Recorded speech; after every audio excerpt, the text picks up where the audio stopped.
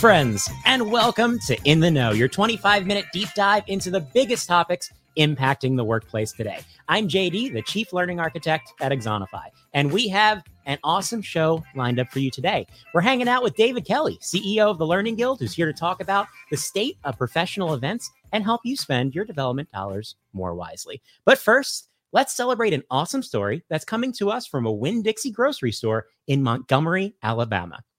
This right here is Romay Davis. Romay was in the news recently because she received the Congressional Gold Medal, the highest honor that the United States Congress gives to civilians. At 102 years old, Miss Romay is the oldest living member of the World War II Battalion of Black female service members, the first all-Black women's corps. She joined Southeastern Grocers at the age of 80 and has since been honored by the organization with the establishment of the Romay Davis Belonging, Inclusion, and Diversity Grant Program. What's the secret to living a long and happy life? Well, it's simple, according to Miss Romay. Love everyone and do good. Wise words indeed.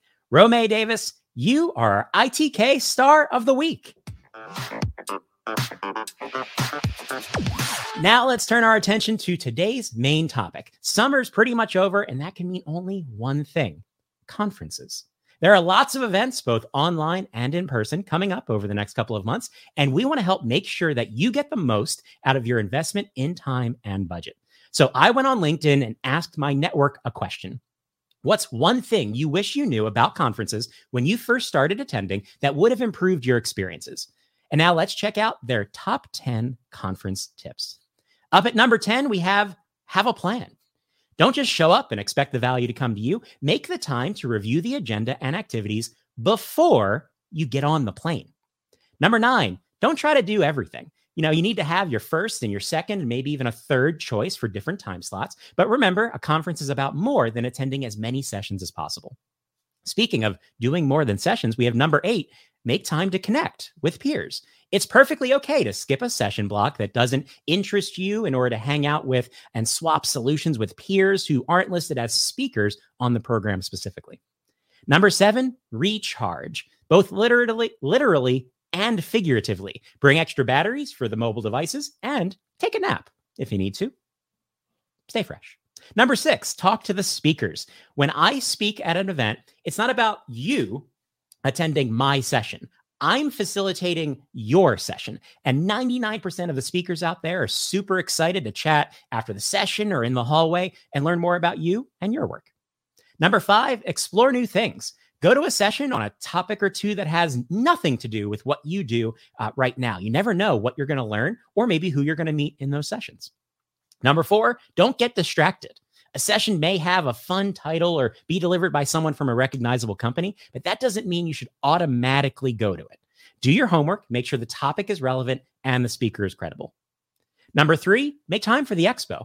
I know that today, maybe you're not a buyer or looking for a solution, but speaking with vendors is a great way to keep up with marketplace changes so that you know what's what when you do need to go shopping. Number 2, get up and leave. Just because you sat down in a session doesn't mean you need to stay there if it's not meeting your needs. Just go try something else instead. The speaker is not going to mind. And the number 1 tip for having a great conference experience, according to my LinkedIn network, shoes.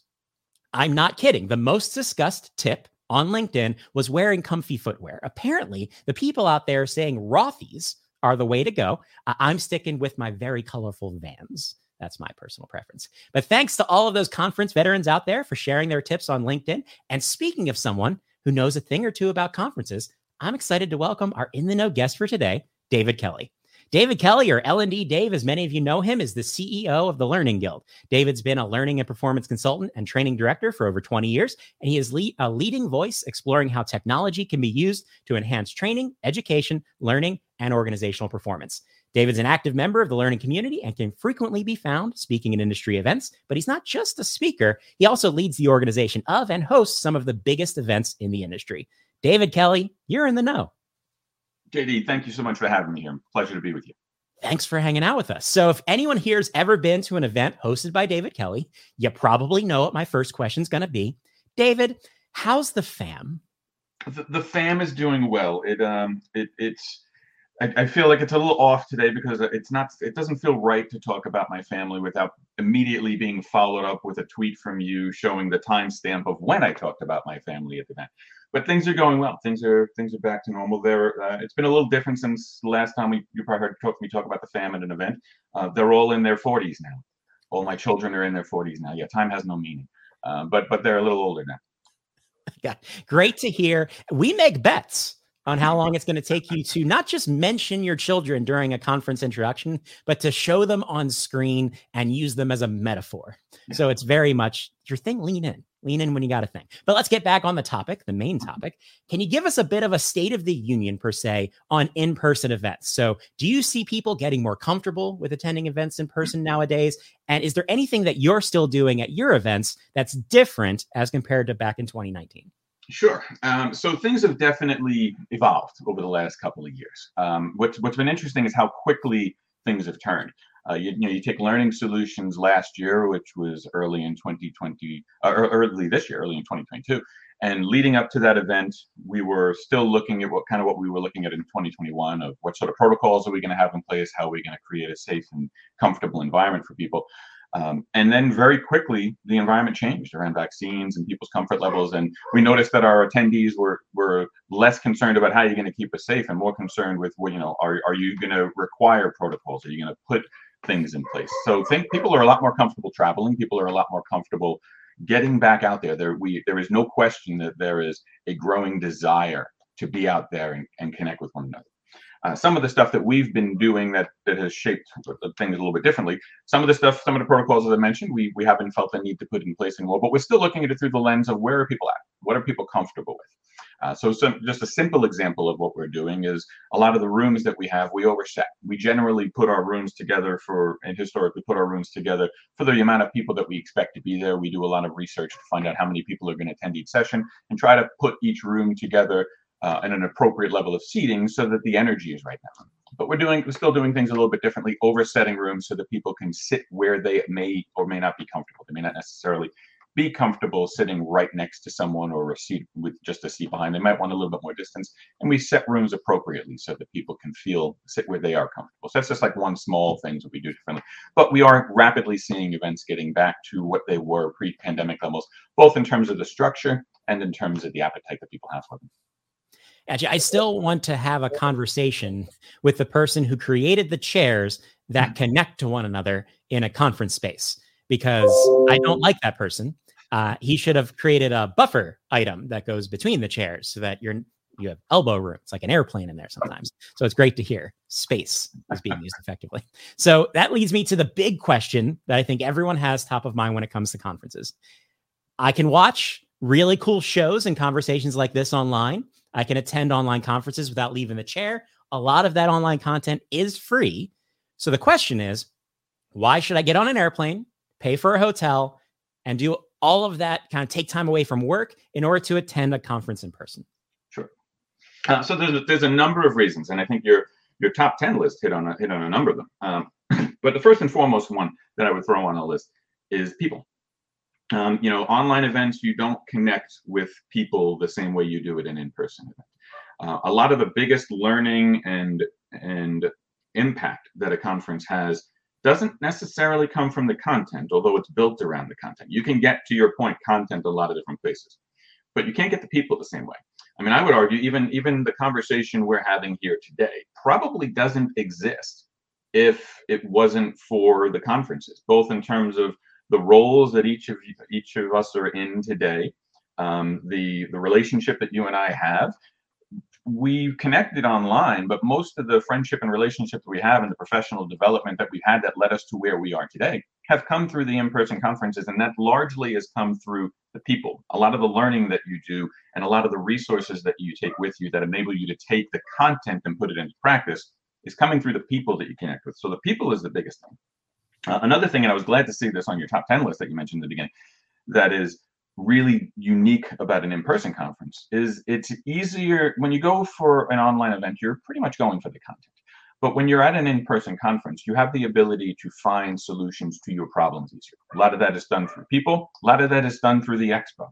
that you can just go in and you can browse and speak to the vendors and share the challenges that your organization is having and find the solutions that can help your organization's strategy and such. You don't get that quite as much as an online event. And the other piece that I, excuse me, that I loved hearing in your top 10 list that I think I would add is important, is it's easier at an in-person conference, in my opinion, to extend beyond your comfort zone, to see the stuff we all have the blinders on of what I do and what I need to do what I need to learn to do my job better. But growth comes from going outside of what you do every day and what your comfort zone is. So finding the opportunities to extend it and indulge your curiosities, you have more space to do that at an in-person conference. And the last thing I would add in the interest of time is your professional development can be very much advanced by going to conferences, by becoming a contributor. I mean, you can contribute in an online event through comments and such, but it doesn't give you the visibility that speaking at an event or even just being a participant, an active participant in an event, gets you that visibility where you get these connections, you get these relationships that serve you to drive your career better. First, I enjoy that you made it an origin story. In terms of, you're correct in the fact that the first time I ever had a conversation with my boss at Axonify about joining Axonify was at a conference that I was speaking at the time. So there's that. And I can say, as someone who engages in a large number of events and speaks at almost all of the events I attend, I've yet to find an experience that allows for those accidental interactions, right? In order to interact with people in an online setting, I find it needs to be very purposeful. I need to do a lot of research to understand who's around and target messaging and try to overcome the noise. And people get messages on online platforms for a whole bunch of reasons that they probably don't want to get them. Just saying, I can't bump into somebody. I can't say, oh, look, they're here and they're talking about something really interesting. That doesn't tend to get replicated online. So I agree with that sentiment entirely. So to kind of follow up on that question, I'm interested to see, as someone who hosts some of the most popular and largest events in the industry, how has the last couple of years influence the way you think about the role that conferences play within professional development, within the community? Has that evolved? It has evolved. A lot of it has evolved in terms of the how we approach it, how we view it. Like a lot of organizations, what we, when 2020 and the pandemic hit, what we thought we knew went away, and we had to look at things very differently. And I think it gets into the idea of how how we view things, what's important to people, what are people really looking to drive the value for, and I think it's really changed the value proposition for a lot of people of why do I do this, what's going to trigger me to go there, what am I really looking at. It like a lot of organizations, it forces us to step back and just say, why do people do what we do, why do people indulge in what we do. We've always looked at it through that lens, but it forces you to look at it anew and ask yourself harder questions than you might have asked in the past, which gets you to better answers, in my opinion. So I think that's one of the silver linings that I've taken away from the last two experiences. I mean, the last 2.5 years, we've developed an enormous skill set that I hope we never have to use again. But the reality is, by pushing us outside of what we thought we knew and forcing us to explore new areas, new ideas, new possibilities emerge that are going to inform what we do going forward. So we compared and contrasted the in-person event and the online event a bit. I'm interested, let's go right down the middle and talk about hybrid events. And I'm interested to get your perspective. Is there such a thing as a hybrid event? Is that a concept, or is it really just two events? One's on the internet, one's in person, and they maybe happen at the same time, right? What is a hybrid event? So short answer is I believe they exist. But to your point, I don't believe I don't think it's a unique value proposition vis-a-vis in-person or online. I'll share from our perspective, we have made the conscious decision not to do a hybrid event. And there's a very specific reason for that. Because I don't think that they're personally as effective. I don't think anyone's cracked the technology nut yet. If you have a hybrid event, what the majority of them are, it's really an in-person event that people who are online get to watch. And that is not an equal opportunity for people. It's not. If I think truly hybrid, everybody's on the same page. Everyone can get the same level of an experience, and I don't think anyone's cracked the nut technology-wise to deliver upon that. I know there's a lot of money being invested in that space, and when someone does find a way to truly level the playing field, so hybrid means whether I'm in person or online, I'm getting an equal experience, they're going to make a lot of money. But it doesn't exist as of today, which is why we've made the decision that our in-person events, as much as we admittedly get some people who complain, I wish, why don't you just stream it so I could see it? And yes, people do that, but we made the decision that if our in-person events are, from the planning to the execution, we are going to deliver the best in-person experience we have. And then we have online events, and they're going to be digital first. So one of the reasons when we were in the pandemic and we had to do DevLearn online, one of the first meetings we had internally was, we're not doing DevLearn online. We're doing the DevLearn digital experience. And that might sound like just marketing jargon, but it was very much a mission in our end of, if it's digital first, what does that mean? What is it different? It's not just a matter of taking the sessions that we do online in person and putting them online. If it's a digital experience and it's digital first, how can we engage people differently? What can we do differently through that event? And that's our approach to our online events is it's online first, and how do we make that 100% online with that value proposition? So hybrid exists. I just don't think it's personally effective. Somebody gets left out of the equation. And I think that sentiment can be applied to pretty much anything with the word hybrid attached, right? Because I think it's the same idea when it comes to the hybrid workplace, when it comes to meetings where half the people are in the room and half the people are online. Are they both really attending the same meeting, having the same conversation, or is someone watching someone else have a meeting? So I think it's definitely, as you said, an area for continued experimentation to find what is the form factor for that type of engagement, not completely ignoring it or not just doing completely different things for different audiences and leaving someone behind. I want to ask one more question, going back to the budget thing, because attending an event, I don't think anyone can disagree with the fact it is an expensive move. So when you consider that there's tightening budgets, triggered a lot of cases by inflation, there's mountains of online content where managers may see, well, why can't you just do that instead of having to go to the event? I'm interested to get your insight in how do I make the case to my boss if I see value in attending an event, but I need to justify, again, the time away, the financial support. How do I have that conversation today? So first thing I've always recommended is you got to know your audience. The answer to that question really depends on who your boss is and what they value. So you got to know your audience. But regardless of who your audience is, I think, excuse me, knowing what they're going to find impactful, not necessarily talking about what you're going. I've often said, which is an ironic statement for me to make in the role that I am in the Learning Guild. Most organizations don't care about learning at its core, at its basic. They care about the value that learning can drive. That if I learn and I can do my job better, that's going to drive more value for the organization. So you got to talk about going to the conference on how it's going to deliver towards that end. If I go to this, I see these sessions, and we've struggled as an organization to do these sort of things. And I think going to these sessions is going to help me be able to solve these things. It's going to enable us to do that better. You connect the conference to the metrics that matter within your organization, and that gets the buy-in. It's not just a matter of, hey, can I get a 3-day vacation in Vegas so that I can get a break? It's a matter of, these are the things that I'm going to do, and talk about it in the context of not what you're going to do at the conference, but what you're going to do with what you learned at the conference when you get back. Those are the things that get bosses' attention. Those are the things that get dollars signed off on.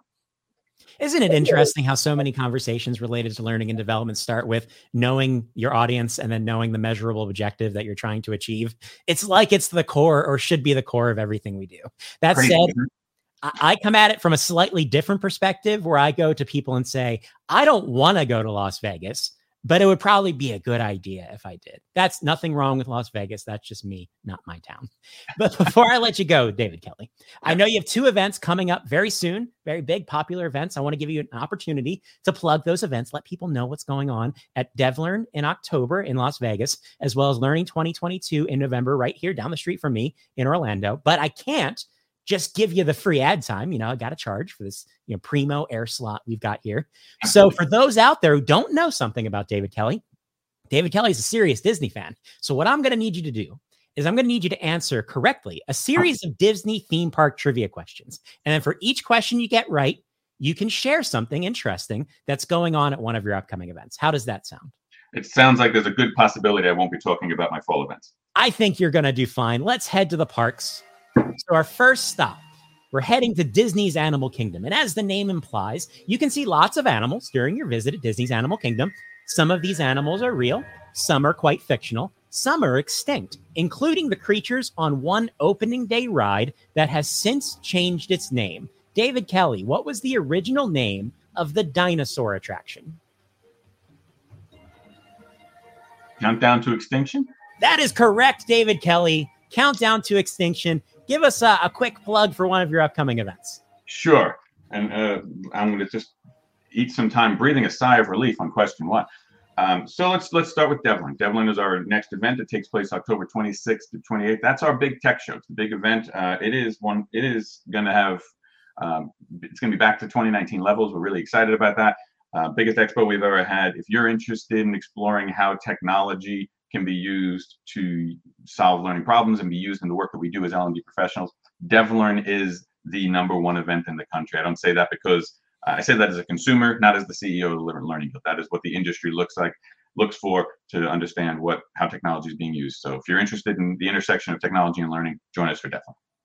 Awesome. Let's head to our next theme park. We're heading to Disney's Hollywood Studios, where the Great Movie Ride delighted guests from the opening day of the park in 1989 until the attraction closed in 2017. David Kelly, what is the name of the attraction that took the place of the Great Movie Ride in the recreation of the Chinese theater?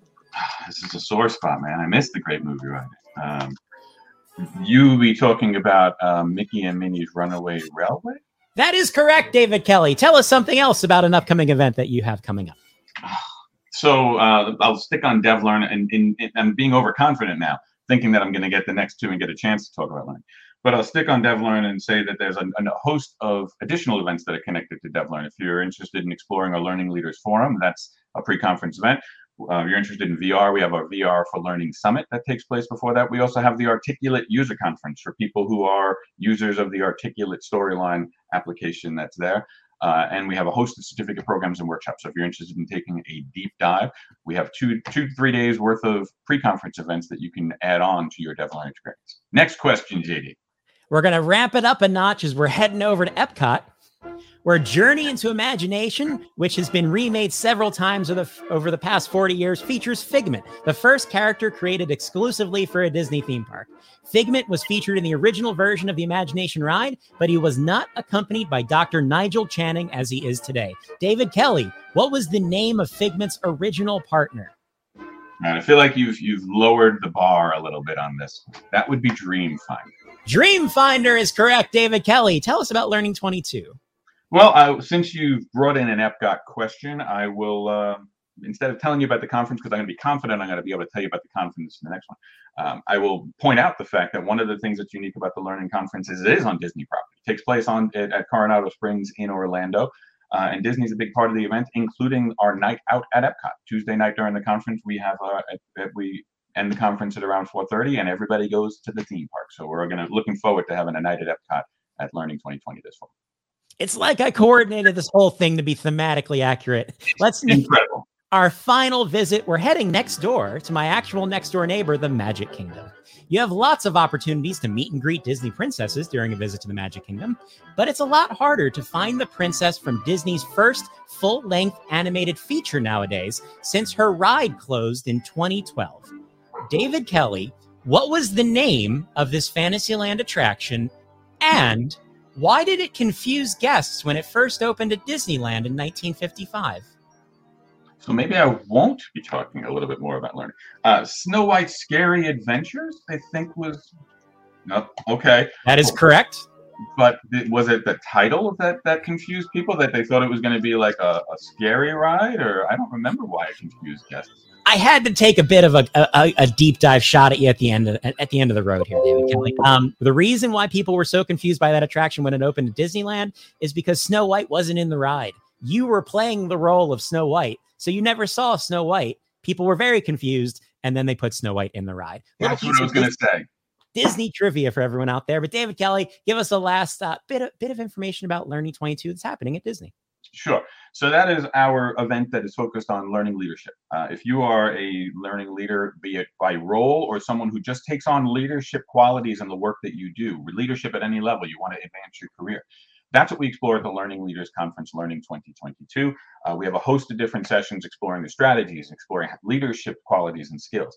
All of those things that are going to help advance learning leaderships, both for people who are in leadership roles, people who want to be in leadership roles, and people who want to be learning leaders within their organizations, to be seen as learning leaders within their organizations. So that's our focus at Learning 2022, and we're looking forward to hosting that in Disney in November.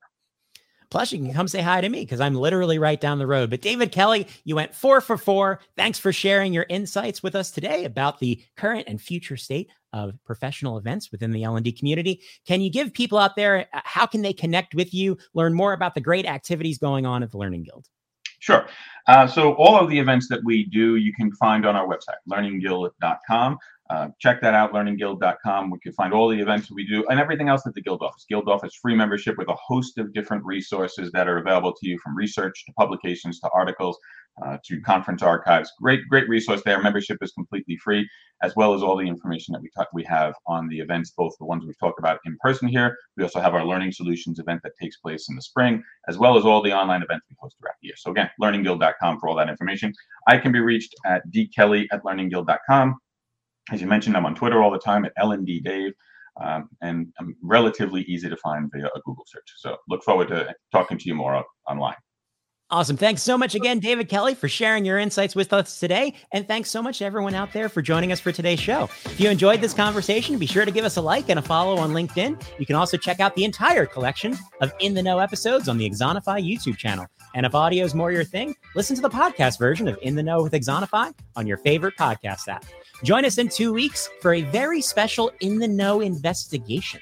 We're going to figure out what it takes to finally fix learning measurement. And there's only one person who can help us do it. Kevin M. Yates, the L&D detective, will be here to separate fact from fiction when it comes to measuring learning impact. So polish up your magnifying glass, prepare that trench coat as we solve perhaps the biggest learning puzzle of them all, measurement, on Wednesday, September 28th at 11:30 a.m. Eastern Time.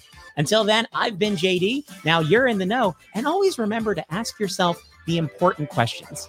Like, why isn't the number 11 pronounced 1T1? I'll see you next time.